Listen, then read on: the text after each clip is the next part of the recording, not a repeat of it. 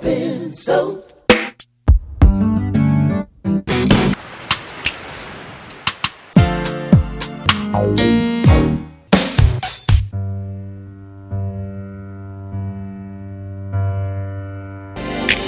I've learned. Hey now, what's up? Oh, you know how to come over here staring at a Hello, brother so welcome to hard. Prince Track by Track. I'm your host Darren, and today we're going to be talking about the sun, the moon, and stars. The song, Not the Heavenly Bodies. From Rave into the Joy Fantastic, recorded early 99 at Paisley Park and released on the 9th of November 1999. On the track it is Prince with some strings from Claire Fisher. The track is 5 minutes 15, or if you have it on Rave in 2, it is 5 minutes 19. The only difference is a slight change in the fade out. Not quite sure why Prince felt the need to do that. Such a bizarre move. Joining me to talk to me about it today is Tim Holsizer. Hello, Tim. Hello, Darren. I've missed you like this desert's missed the rain.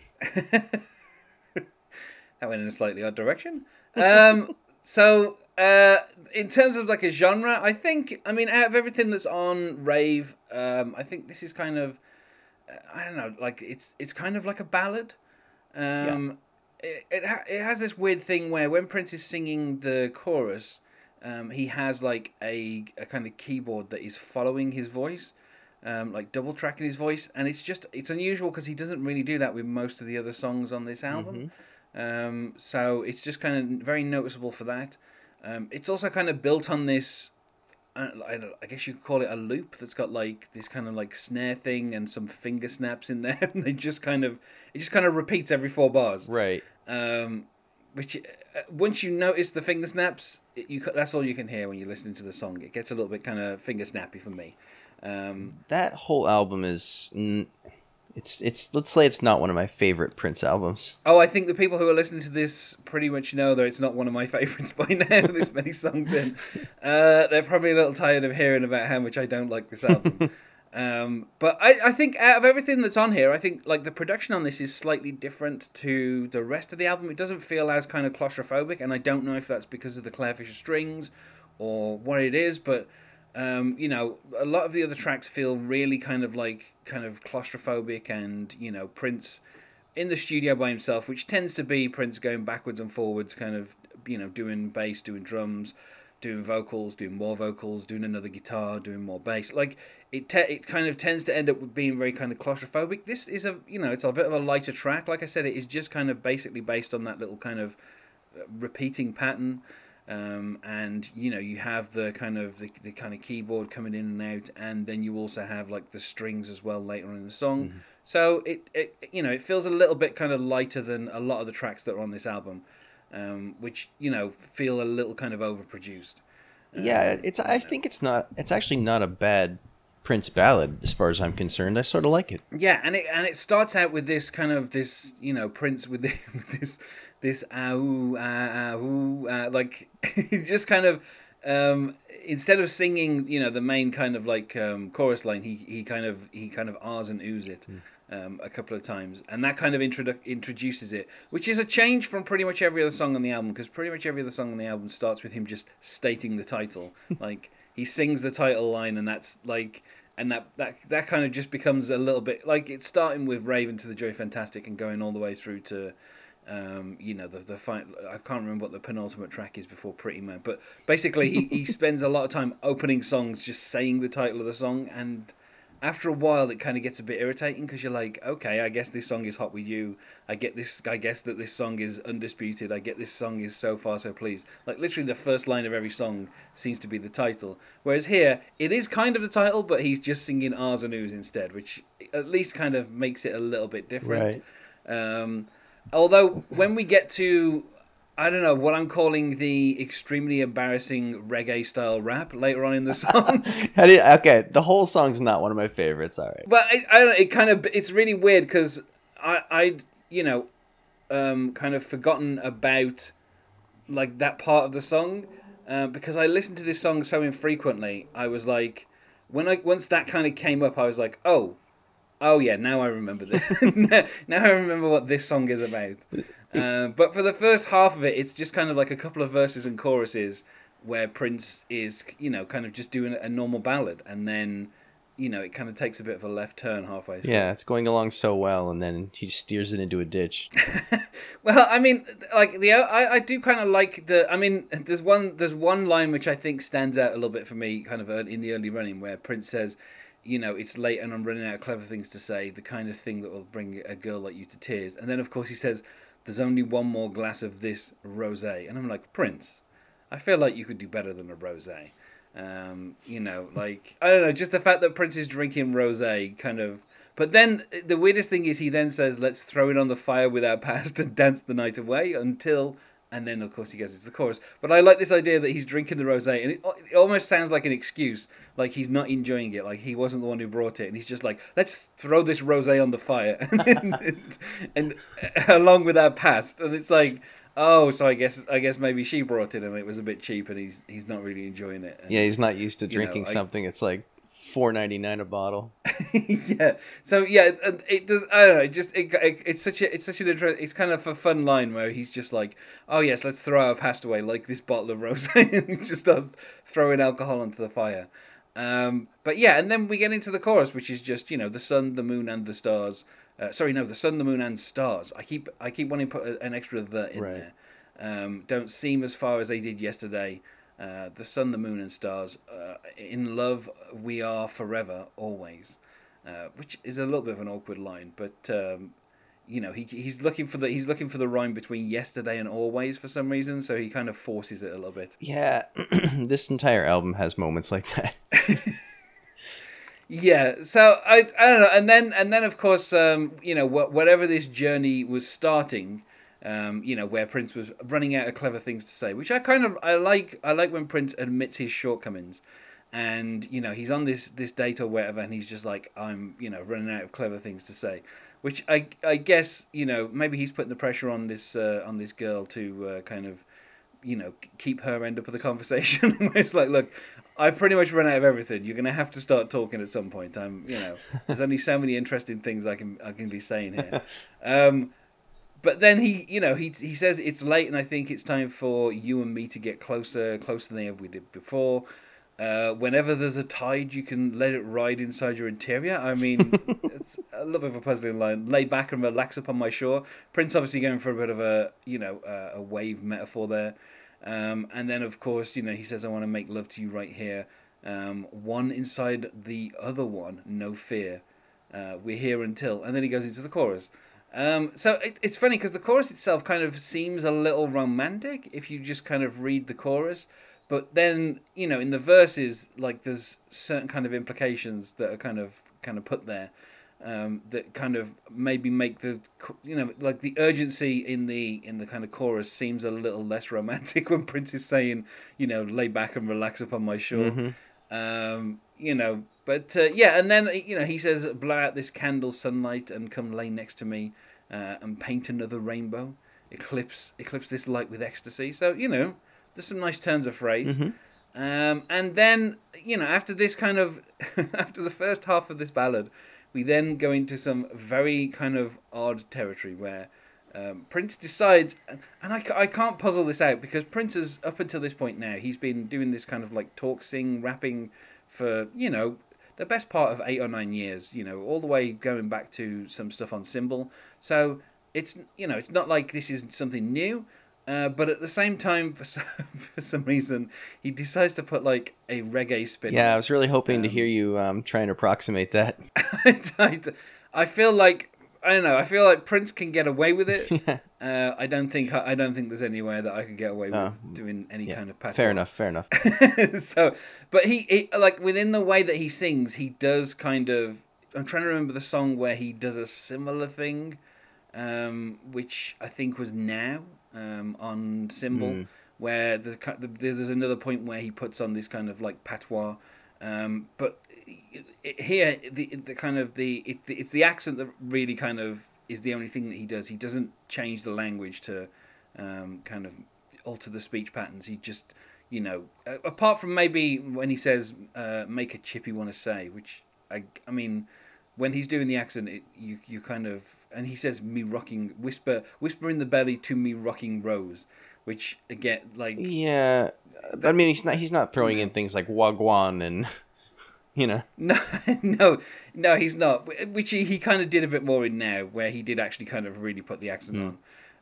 But yeah, he's saying he kind of restates that he's running out of things to say, and then he kind of goes into I guess actually the style that he's approximating is a bit closer to dancehall, the way that he's delivering it. Yeah. So I don't know if he'd listened to like some Sean Paul or something, the week before, and he decided, oh, I think I can do that. I was wondering when that big Sean Paul hit came out, the initial hit that first went worldwide, but I don't know when that was. Probably, I mean, early 90s probably feels like when Sean Paul, or mid 90s kind of feels like when Sean Paul kind of started to get big.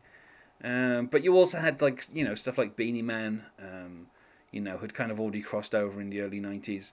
But I don't think Sean Paul got really big until like 2001, 2. So this is a couple of years before that, but I feel like dancehall was still was quite a big thing in the kind of like the mid 90s anyway. Is Raven to the Joy Fantastic? Is this the album that he had Chuck D on? Yes, maybe, he did. Maybe he's trying to impress Chuck with his with his rhyming skills. I think he tried doing that on Undisputed.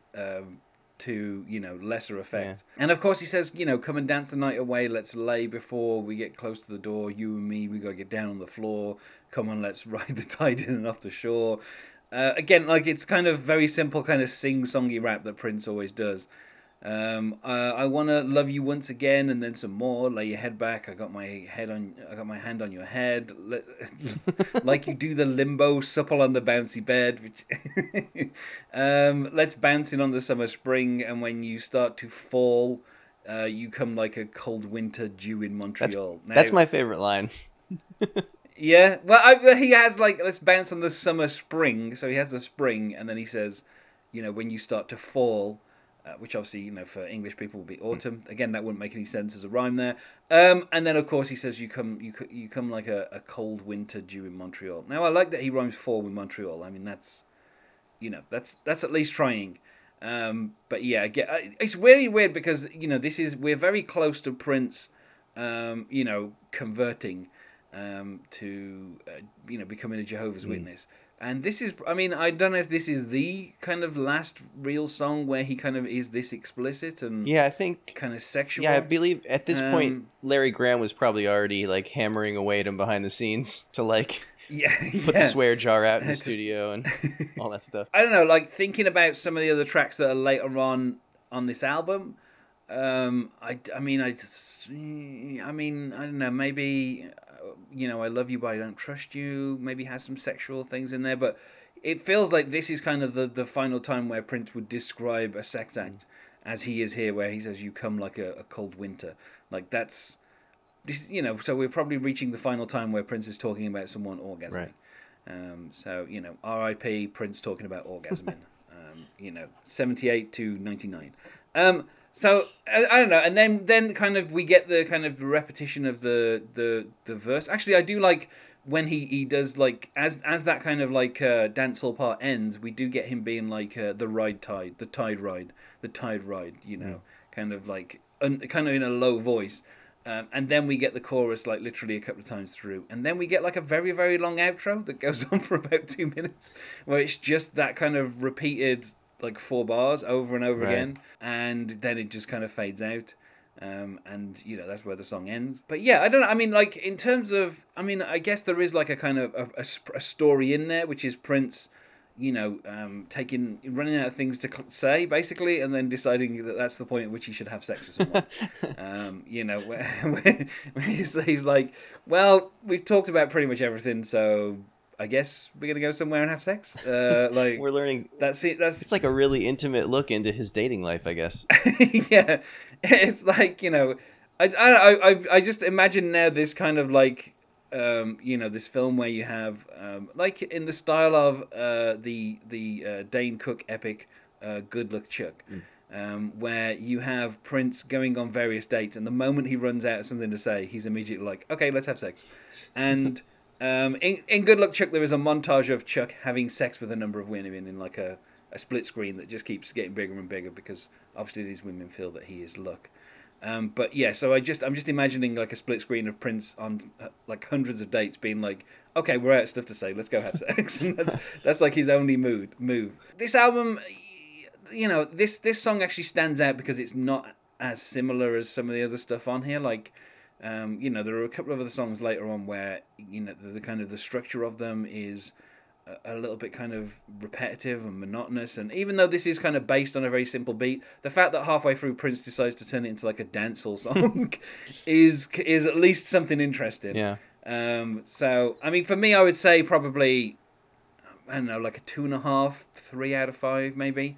It's like, it's interesting, but it's not interesting for me to revisit. And there are a number of times where I literally have skipped the song to the point where I'd forgotten that it had that dancehall part kind of later on in the song. So, it doesn't. The first kind of couple of verses and choruses, it doesn't really feel like it's going anywhere. Unlike what Prince is singing about, the actual kind of going somewhere to have sex. Mm-hmm. It doesn't feel like the song is really doing much, and then it does kind of take that left turn, and you're like, oh well, this is different than some of the other kind of 5-minute songs that are on here. As well, there's a lot of 5-minute songs on this album. Like, a lot of 5-minute songs that could easily be 3 minutes. Right. I like his performance in this up until the rapping. I think he sounds great. His falsetto is in really good form. But then that whole, the rapping section just drags it down to a 2.5 for me, too. Now, interestingly, Prince only ever performed this once live. And this was as part of the around the time of the Lotus Flower MPLS Sound tour, when it was Prince with Chaka Khan, John Blackwell, Rhonda Smith, and Renata Nato, and they were at Club Nokia in LA, and on Saturday the Saturday the 29th of March 2009, in a after show performance. That started at midnight. Of course. Prince, between Journey to the Centre of Your Heart and Sometimes It Snows in April, performed this song live, and that was the only time he ever performed it live. I don't know what prompted him, like, a decade later, just to be like, let's just do that song live. I like that he does that, though. He just pulls these weird songs out of nowhere. Yeah, I can imagine if you were in the crowd that night, you'd be like, what are we listening to? It's like this thing started after midnight, and here we are about 30 minutes into the set, and what is this song? Like, I would bet you like half the audience probably wouldn't even remember what this song was. Yeah. Knowing Prince, like he had a habit of like remixing his own songs live, like adding and removing parts. Like, I wonder if he took out the rapping part of this. I would think he probably did. Yeah. I can't imagine, 8 years into being a Jehovah's Witness, Prince is going to start talking about, coming like winter in Montreal. Yeah. But I mean, if you look at that set list, the final 4 songs, which I'm guessing were probably the encore, were Insatiable, Scandalous, The Beautiful Ones, and Nothing Compares to You. So that is, that is a hell of a finish to a set. It's funny because I think this is around the time that Prince was performing Nothing Compares to You live quite a lot, just to spite Sinead O'Connor, because that's what he was like occasionally. He would be like, well, this is my song, I'm going to start performing it all the time. Yeah. Now. So, but yeah, I mean, it's it's like one of those songs where, with a lot of rave, by the time I'm like 2 to 3 minutes into this song, I'm like, I really think we could have done, this song could have been over now. We don't need this long fade out, and it just feels like it's going on way too long. I don't even know why on the remix version that was on Raven 2 he went like a few seconds longer. Like, that doesn't even make any sense to me. Right.